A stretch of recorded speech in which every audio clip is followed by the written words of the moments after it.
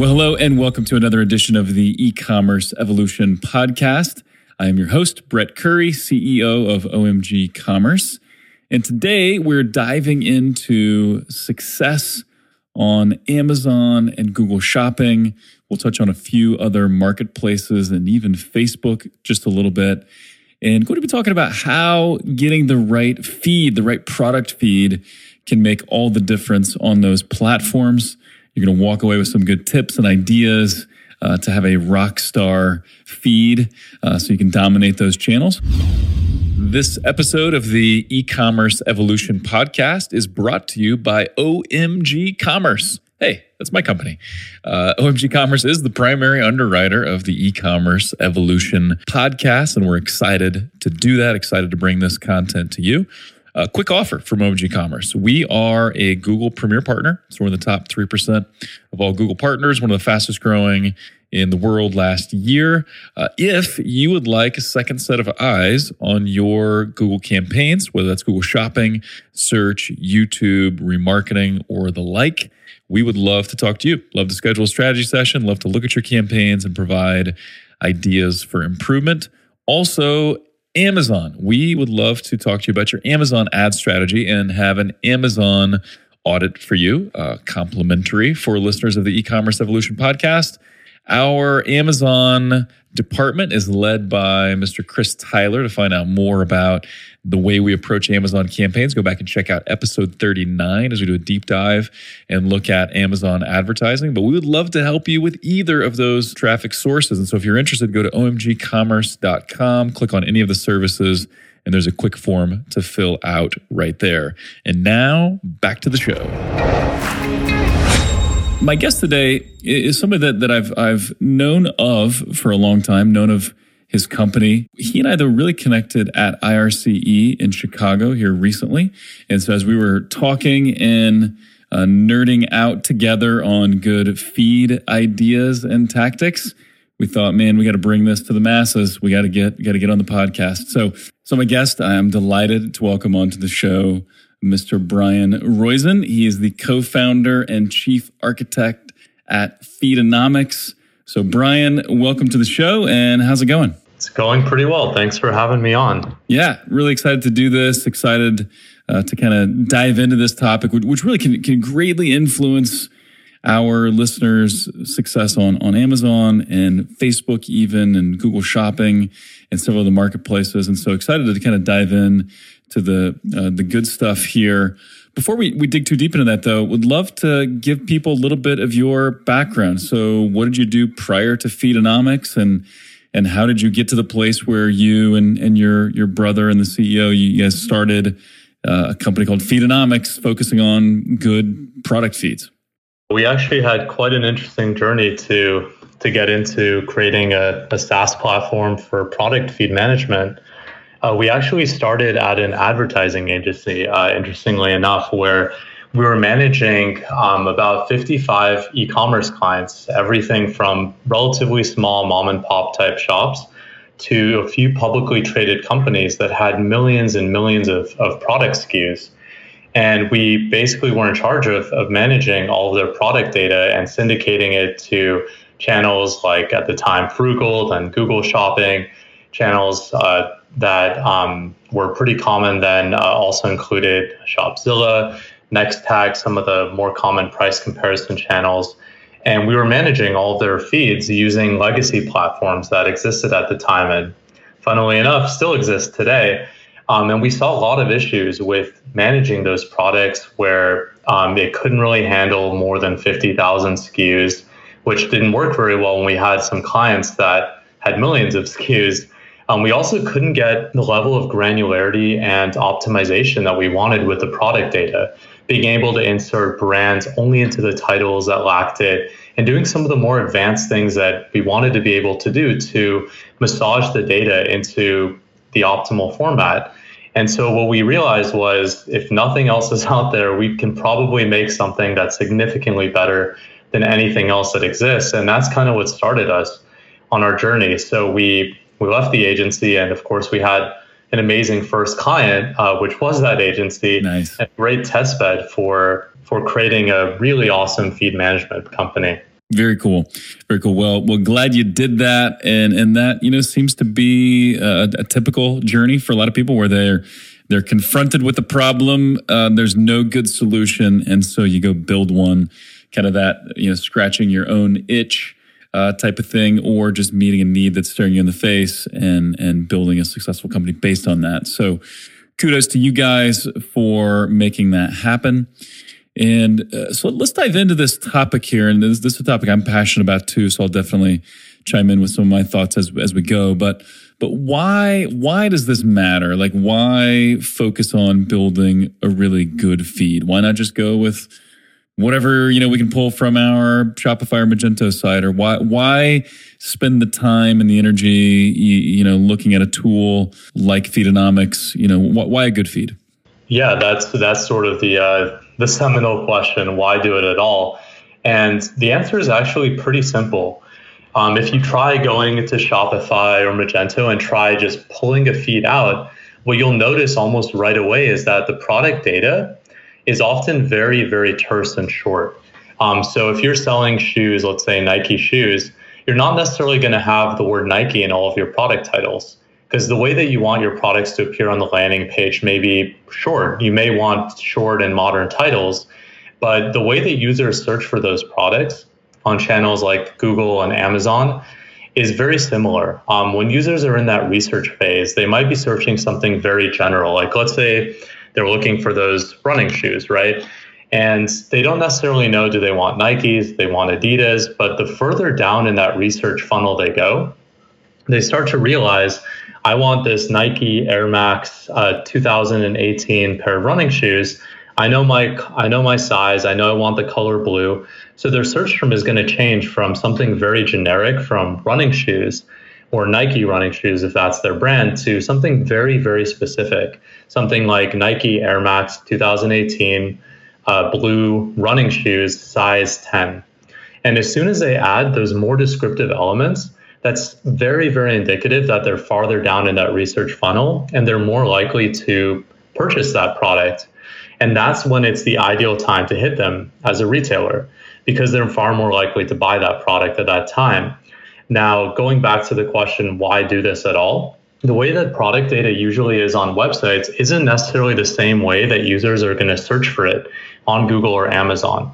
So if your product title is just the word Air Max 2018, and someone is searching for Nike Air Max 2018 running shoes, size 10 in blue, there are a lot of words that are not in your product title. And at a very high level, Google's algorithm, without delving into all the machine learning and fun artificial intelligence that they have, it's really composed of two primary things.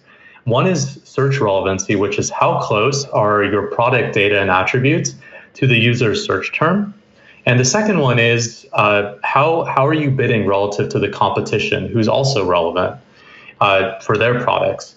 So those are the two factors. And what's kind of interesting is if you're missing most of those keywords that someone searched for, in Google's eyes, you're not very relevant. So how are you going to show up at all? Either you have to overbid or you simply don't show up at all. So those are the sort of two options you have. And the two things that are under your control are your product data, as well as similarly your bid.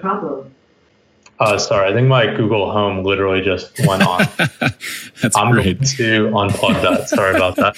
Give me 1 sec. That's I'll awesome. be right back. All right. I must have said, okay, Google, or hey, Google. Or Yeah, I've done that with my Echo device a few times as well. So easy to do.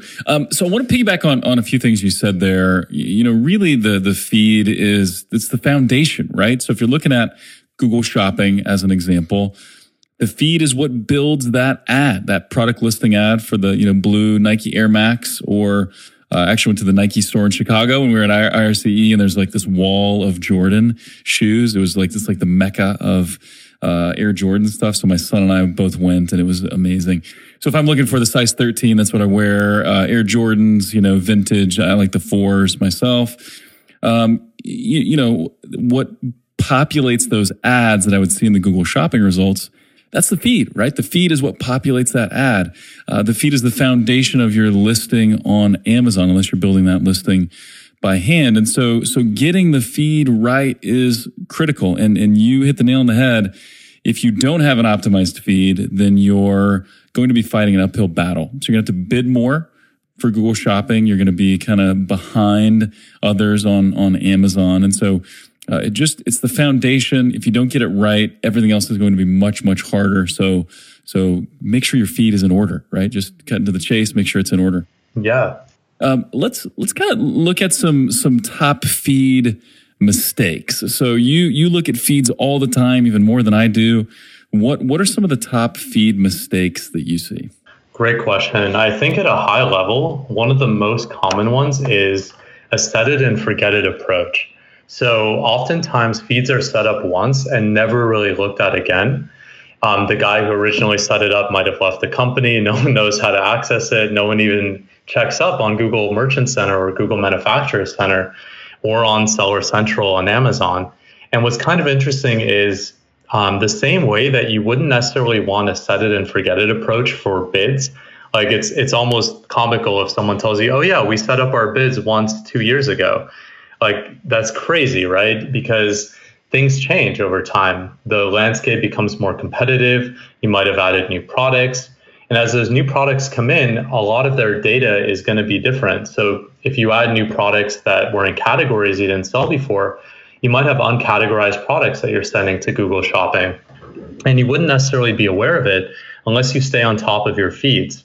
On Amazon, what we see time and time again is as new products come in, because they don't get categorized, they get automatically disapproved inside of Seller Central, meaning you've literally added these new products, but you can't even advertise or you can't even list them properly on Amazon, meaning you can't sell them, which is a problem in many different spaces, particularly in the apparel and fashion space, where your products rotate every couple of months. And as issues come up and they sort of linger in your Google Merchant Center, sort of uncaught, they can cause massive issues where you're just not able to advertise on your full catalog of products. So what we've actually done is we used to manually check Google Merchant Centers, Amazon Seller Centrals for all of these kinds of issues all the time. But what happens on nights and weekends, these sort of intermittent things that might happen that preclude some of your products from being advertised on. So we realized that was a pretty big issue. And what we did to solve it is we automated a lot of those checks.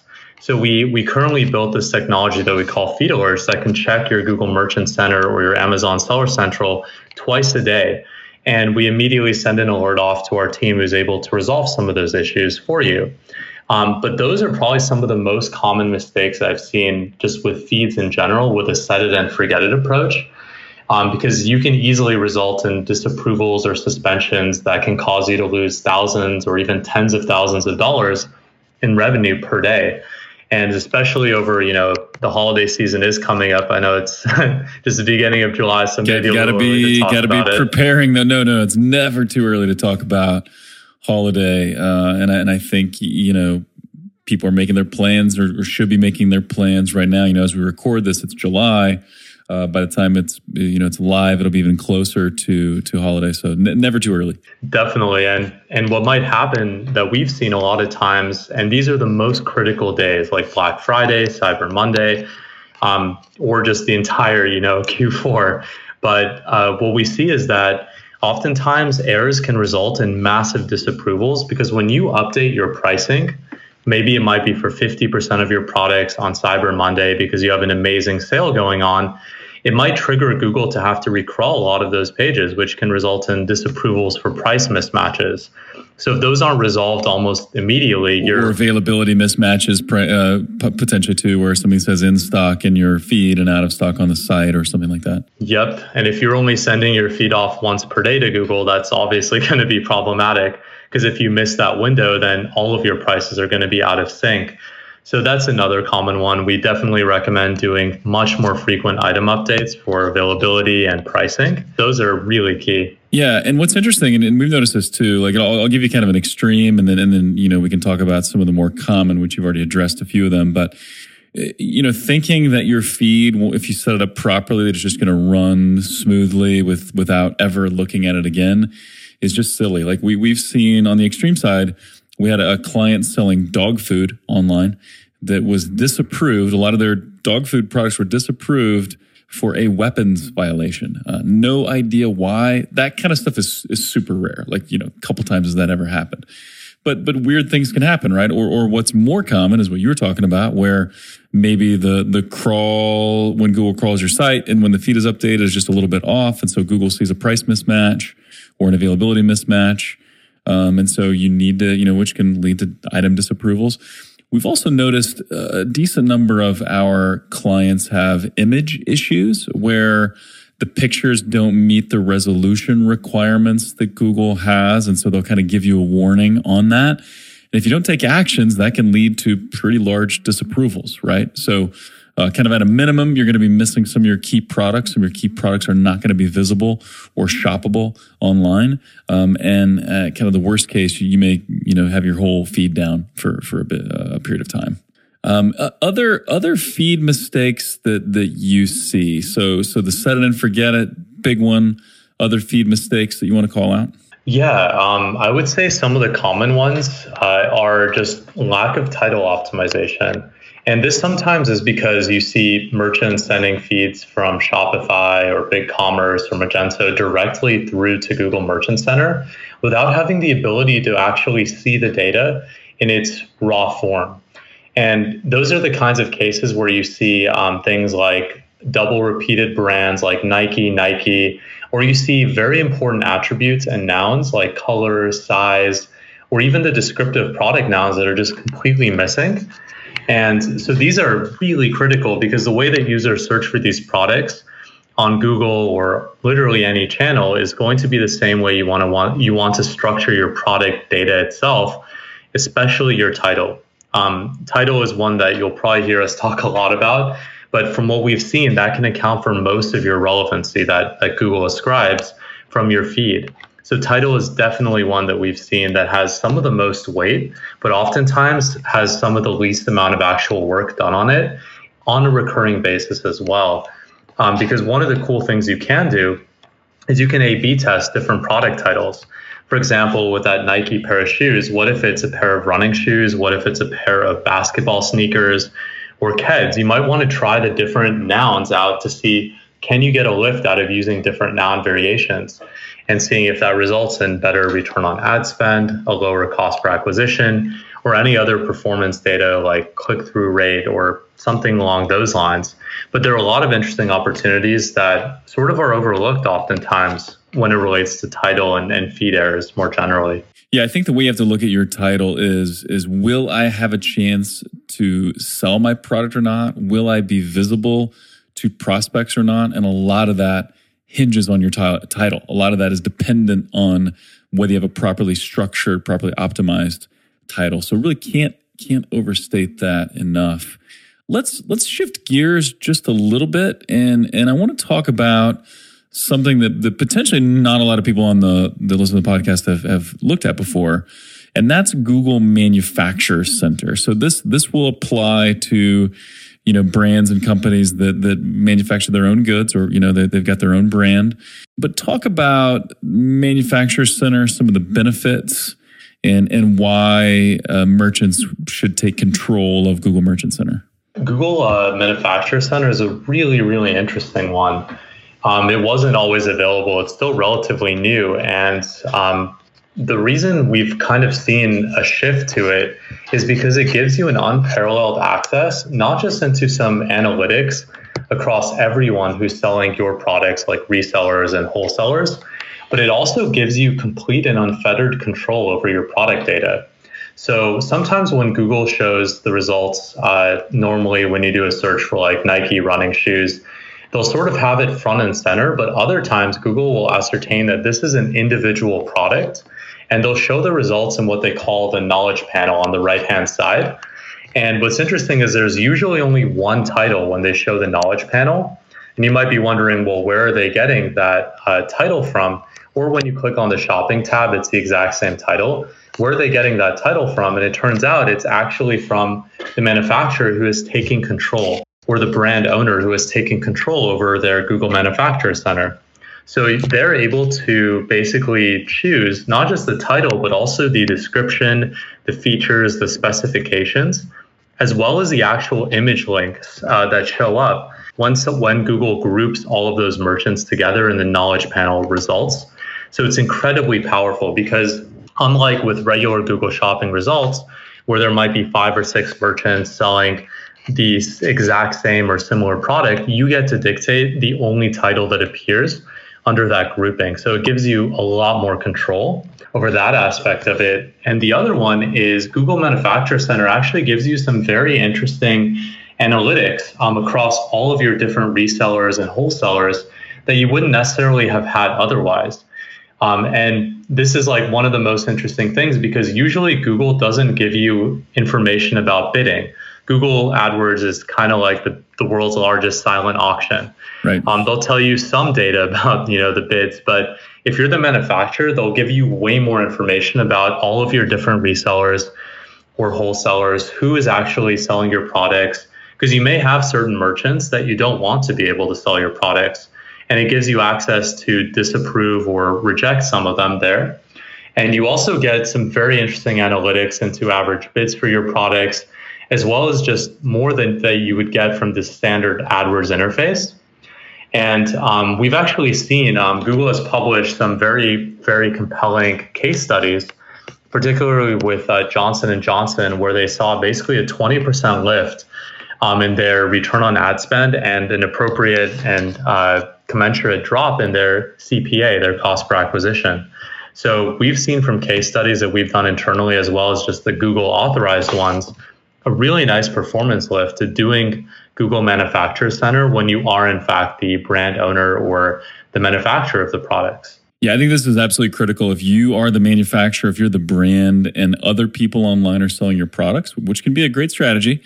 But if that's the case, you need to take control of your products and your titles and the way this is shown and get that data. So super powerful, takes just a little bit of time to set up, but highly, highly recommend it. Kind of in a similar vein, on the Amazon side of the equation, talk a little bit about brand registry. Why go through that process, and how does that relate to feeds? Yeah, that's a great one. That's really closely tied and similar to Google Manufacturer Center. So the Amazon brand registry is pretty much the equivalent of Amazon's Manufacturer Center. And let's say that you're a reseller of products on Amazon. You might be wondering if there are 10 other resellers or even 100 others, which is often the case with many products, who gets to choose the product data that appears? So it turns out if nobody has claimed that Amazon brand registry, what happens is Amazon's algorithms sort of intelligently choose every one of those data points. What we've seen and has been confirmed to us by Amazon is the way it works is they do massive A/B test experiments on their side, trying out different data points from different merchants who are selling the same product. Things such as title, description, specifications, and even images, of course. And they basically try all the split variants to see which ones perform better. But what's interesting is Amazon is going to be doing that on their own behalf, right? Not necessarily on every individual retailer's behalf. To try to boost Amazon's global revenue or whatever performance benchmarks they're trying to achieve. But the one exception to that is if you claim your Amazon brand registry. So just like with Google Manufacturer Center, you have to be approved for it. You need to apply for it, get whitelisted. And it is kind of an annoying process that can take up to a week to get approved for. But once you do, just like on Google Manufacturer Center, it gives you unfettered control to your product data. So as the manufacturer or brand owner, you get to choose what are the images that appear for this product, what are the features, the specifications, and of course, critically, the title as well. On Amazon, what's interesting is the features and specifications have a lot more weight than they do on Google for relevancy, but also what people actually see on the product landing pages. I know I myself am super guilty of always reading the features and specifications just to make sure before I purchase the product. But because Google, by its very nature, is leading people, at least for now, before they launch shopping actions more fully, right now they're leading people to retailer websites. They don't really feature the specifications in Google Shopping results, unlike Amazon, which strongly features them. So if you get control over the brand registry, you have a really, really nice real estate to basically do with what you want in a way that features your products differently than anyone else, any competitors, or even any of your resellers who may not have all the right info or have all those rich specifications that you might want to feature.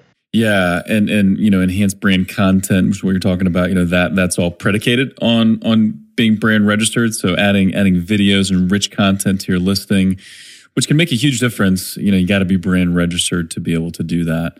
While we're on the Amazon topic, what are some feed tips or suggestions or considerations that are unique to Amazon? So we already talked kind of, titles and set it and forget it, which kind of applies to both and specifically Google Shopping. But what are some specific tips for Amazon? The first one that I would recommend beyond, applying for the brand registry and checking your titles and making sure they're optimized is actually checking to see that all of your products are in fact listed on Amazon. And this is a super easy check. If you're doing bulk listing uploads, you can basically download an error report and see why many of your products might not be on there. Because if your top sellers were unable to get listed, you're obviously shooting yourself in the foot. The one exception to that, of course, is sometimes Amazon's error reporting is very complicated and difficult to understand. And that's usually because Amazon's listing templates are a little bit different than Google's or Facebook's or most other price comparison channels. What Amazon requires is they require parent and children to be listed in the templates, both. Which is different than Google, for example, which only requires the children to be listed or to have a parent-only feed. But Amazon is a little bit different in that respect because it has variation themes that allow you to do some really cool things like have all the children listed on a parent page. So if you sell t-shirts, you'll have all the variations of colors and sizes appearing. But those can be very complicated to list, especially when you're working with some of the more common e-commerce platforms like Shopify, Magento, BigCommerce, Salesforce Commerce Cloud, all of those guys. So it can be sometimes very difficult to actually list products successfully. But I would say that's one of my top tips, just making sure that all of your products are in fact listed on the marketplace of choice. The other tip that I would say is, and this relates to one of the most important things on Amazon, which is the buy box. I'm sure if you're selling on Amazon, you've at least heard of it. Most people use it. In fact, from what we've seen, approximately 80 to 90% of all Amazon purchases happen in that buy box, which is very interesting. It's a very interesting metric because if you're not in the buy box, that means you've kind of limited yourself to the 10% of shoppers who are probably more price conscious, who are really just looking to get the best deal or perhaps looking to buy a used item. And that's not great because you've sort of cut yourself off from 90% of purchasers.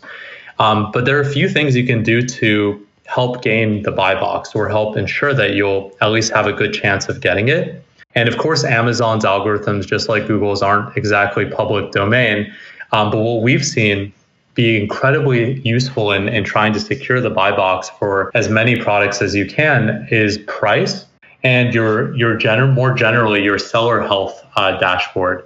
So price is sort of an obvious one because Amazon wants to give consumers the best prices in many cases.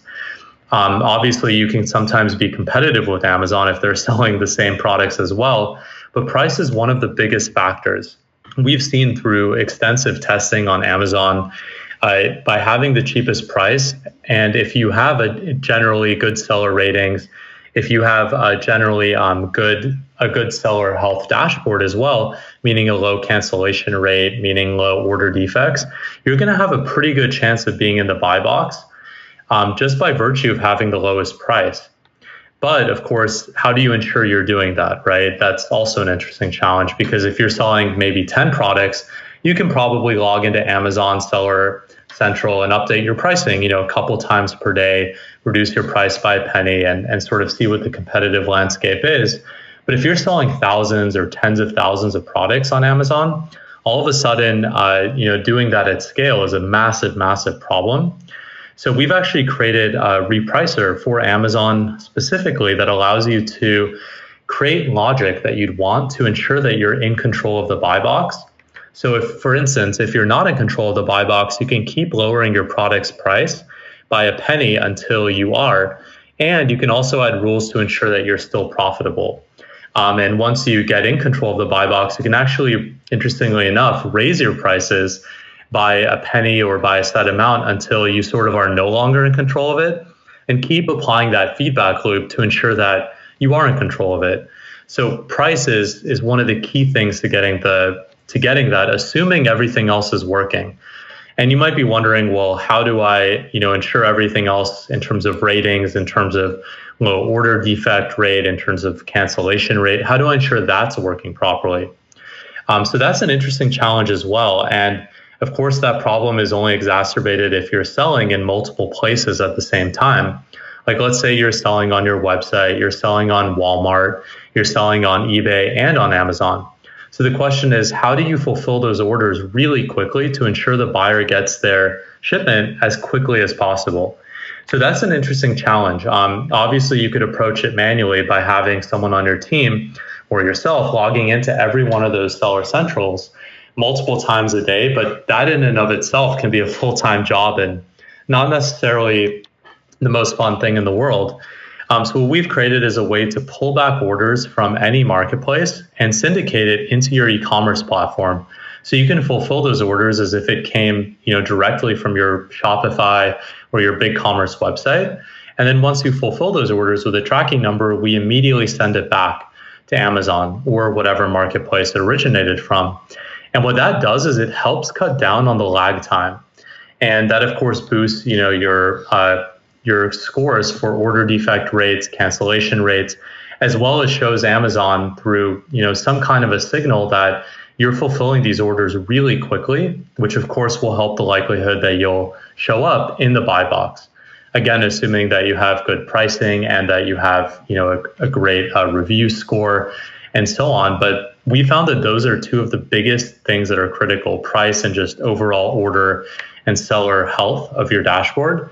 So those are two really, really useful things and tips that I would say are critical for Amazon. Yeah, that's awesome. And then two things that you guys have addressed with your platform, which is really cool. And yeah, it's one of those things where, to own the buy box, a lot of it does come down to price. If you had to pick just one area, it would be price. Those other elements are important as well. But, it's kind of one of those things of, hey, if you're not testing that, and if you don't have some kind of profit thresholds in place, then are you really maximizing your efforts, or are you winning the buy box but losing money on each sale, or are you missing the buy box when you could be getting it with just a few tweaks? So love what you guys have built there. Love that tool. So that's awesome. Want to shift gears here just a little bit, kind of as we enter the final segment of the show. A lot of our listeners are advertising heavily on Facebook.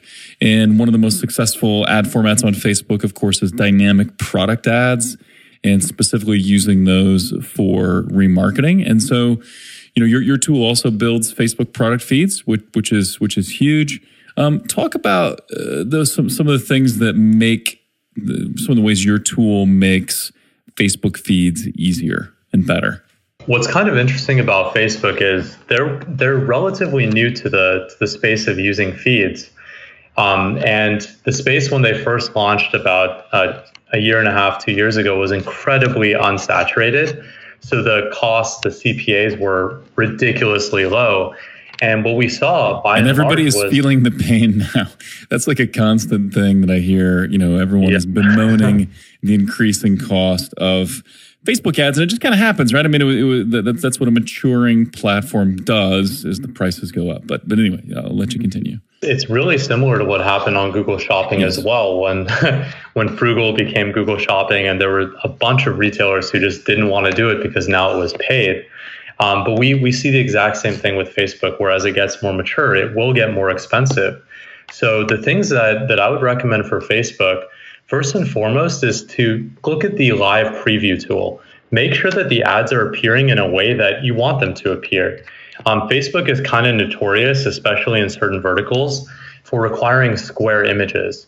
And the way it works is if you're selling dresses, for example, which kind of have a portrait image size, where the height is longer than the width, what happens is Facebook might automatically be decapitating some of your products where they cut it off or they crop it in a place that is really unflattering. And you can imagine it from the user's perspective when they see these images that used to be rectangular and portrait that are now being made into a square. There's either space on the right and left-hand sides that might be the wrong color, that might appear, just kind of weird. And you can imagine it from the user's point of view where if they see the head has been literally truncated from the image, or that there's weird background effects going on, or the images just don't look nice or don't look right, they're probably not going to click on it. Yeah, or what if it cuts off the top straps of the dress or something, or the bottom of the dress, which is a really important part, then maybe I'm not as likely to click on it. And one just quick note I'll add, one of the things that we always do for our clients, if we find a product that's not performing well, let's just take Google Shopping as an example, but this would apply in other areas. If there's a product that's maybe a top seller, but for whatever reason it's just not selling in Google Shopping, one of the things we'll look at is image. How is the picture showing up? Because a lot of times it comes down to either the price is off or something's messed up with the image, and so it's not clear what the product is. Or it could be like a keyword product mismatch, but the image is a big deal, and that's going to impact you on Facebook as well. So continue. Yeah, that's key. Image is so critically important because we see it with our eyes first before we see the price, before we see the title, and it's almost like human nature to immediately remember, oh yeah, I've looked at that product, but if it's not the product that you remember because something has been truncated or it's low resolution or it has weird things going on with the sides, you're probably just going to pass over it. So it's really critical to have good images on Facebook. And we've solved that in a couple of ways, because most of the time, if you have these portrait images, they're not going to appear as square. So you're going to have these weird cropping effects. But what we've been able to do is add image padding that takes sort of the existing background and extends it. And we can apply blurs or cool effects to actually solve some of those problems inside of Feedonomics, specifically for Facebook and by extension, Instagram ads as well.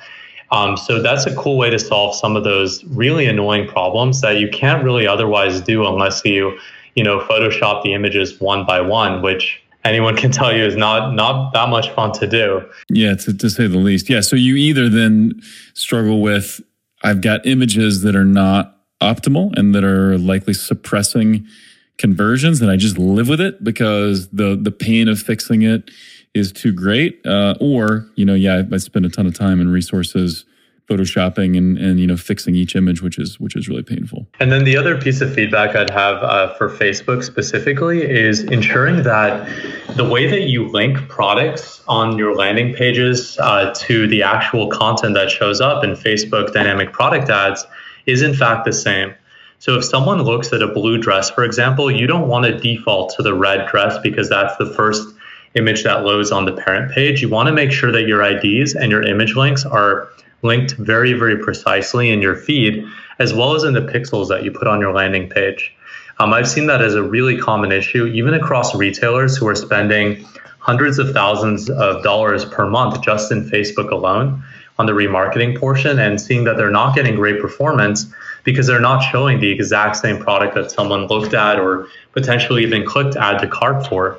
So that's a really critical one. And in a similar fashion, make sure that your titles don't necessarily have to be the exact same as the landing page that the person viewed them on originally, but that they in fact have some kind of semblance of very rich titles.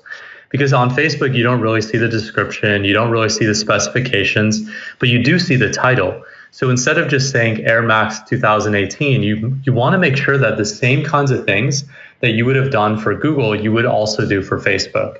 So you'd have brand, color, size, and nouns to remind someone that they did in fact view this product, because they might have viewed it a few weeks ago, they might have viewed it a month ago, and you want to make sure that they see the exact same thing they looked at, and that you're as descriptive as possible to remind them that this is in fact what they saw. And of course, that'll help on the performance side. And, I think one thing that happens is, dynamic product ads, especially for remarketing, it just works. It works pretty well if you're not trying. And so then merchants just kind of get into the mode where, yeah, it's working okay. We're getting a good return on ad spend. Let's just keep cranking. But, they're missing a few pieces, and then they're not fully understanding that if they optimize their efforts, they can maybe go from a 500% return on ad spend to a 900% or something for remarketing, and so leaving money on the table there, which is never good.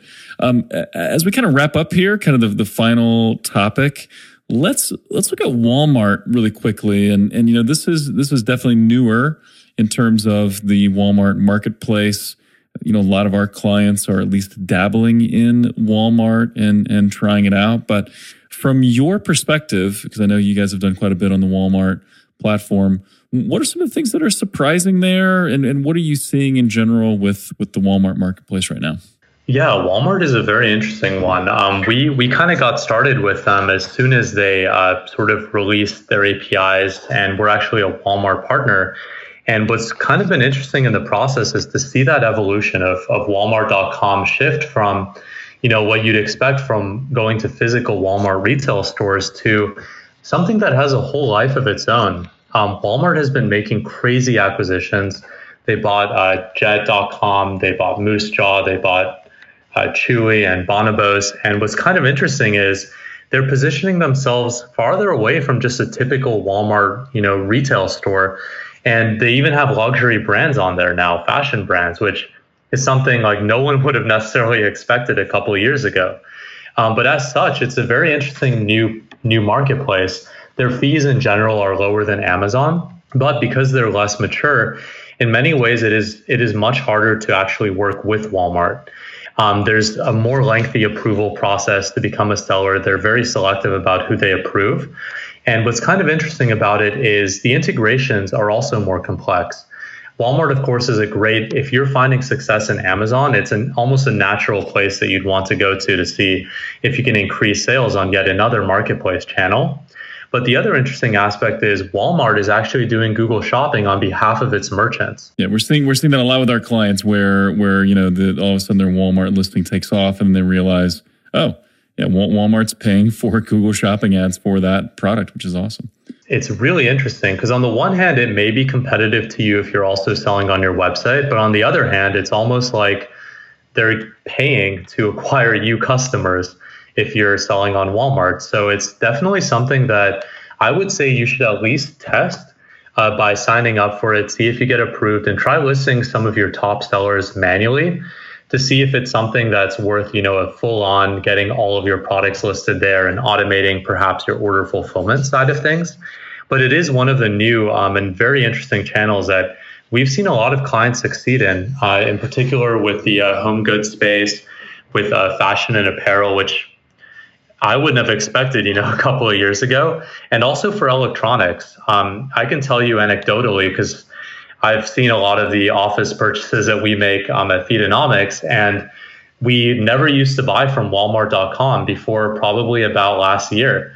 But all of a sudden, maybe 20 to 25% of all of our office purchases, such as laptops and monitors and just normal office equipment, is coming from Walmart. So it's a really interesting new channel that obviously is trying to dethrone Amazon and giving them some pretty serious competition. So it'll be interesting to see how it plays out. And I'm glad they're doing it. I think Walmart is one of the only serious competitors that could potentially keep pace with Amazon, just because of the sheer amount of cash they have behind them. And I want to underscore a couple things you said, though. Some people may look at the Walmart marketplace and think of the stigma of the Walmart buyer, right? I was actually on ESPN. I think it was ESPN. I was looking at the LeBron James trade or his move to the Lakers. I was looking at some of that news and noticed one of those articles on, 25 funny pictures of people shopping in Walmart, right? So it's all the weird and craziness that happens at a Walmart retail store. And so I think we may be tempted to think that's what the online Walmart shopper is like. And that's not necessarily true, right? The more affluent products can be sold online at Walmart. That same stigma does not necessarily apply there. So I think that's important to look at. And then, fully agree with you. Test it with a few products and see how it goes, and then look to scale and build from there. Because just like with anything else, you don't want all of your eggs in the Amazon basket. In any viable marketplace you should consider, and Walmart is definitely one of those. So, Brian, as we wrap up, man, that was phenomenal. Thank you for your insight and your knowledge. And so, for people that have been listening and thinking, man, I need my Google Shopping feed needs to be better. I need to think about what I'm doing on Amazon or Walmart. And this Brian guy knows what he's talking about. How can they connect with you? How can they find out more about Feedonomics? Either go to Feedonomics.com or email me personally, Brian, BRIAN, at Feedonomics.com, and I'll be happy to help out. Awesome. So I will link to Feedonomics in the show notes as well. So if it's easier for you just to go to ecommerceevolution.com, go there. There'll be a link to Feedonomics. And so any quick thing you'd want to say about Feedonomics in general? I think people have gotten a good flavor as we've been talking about these different topics, seeing how Feedonomics can help. But who have you guys really designed Feedonomics for? So for someone out there that's just kind of wondering, hey, should I keep doing my feed on my own versus should I check out Feedonomics? Who is this for? Yeah, absolutely. I would say Feedonomics is for automating some of those most annoying manual things that you would have to do, either on a per product basis inside of Excel or Google Sheets, or when you start to get onto multiple marketplaces and advertising channels where all of a sudden it's not really tenable to have to create a new specification for each and every one. Or if you're selling across Amazon, Walmart, and eBay, it suddenly becomes this really, really annoying chore to have to do each and every one of them separately.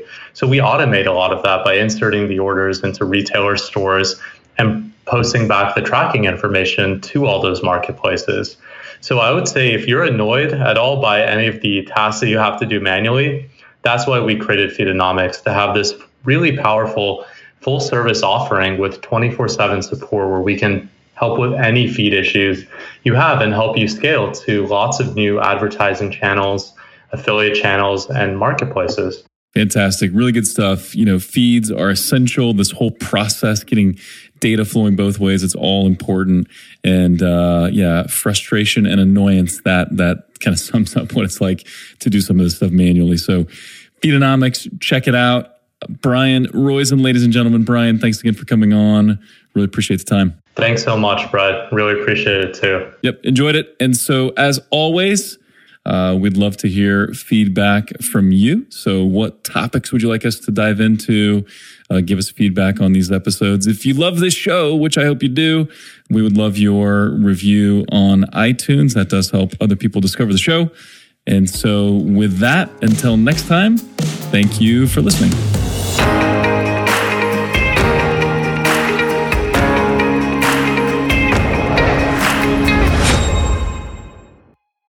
At OMG Commerce, we accelerate growth for some of the most loved brands in e-commerce, like Boom, Native, True Earth, Overtone, and dozens more.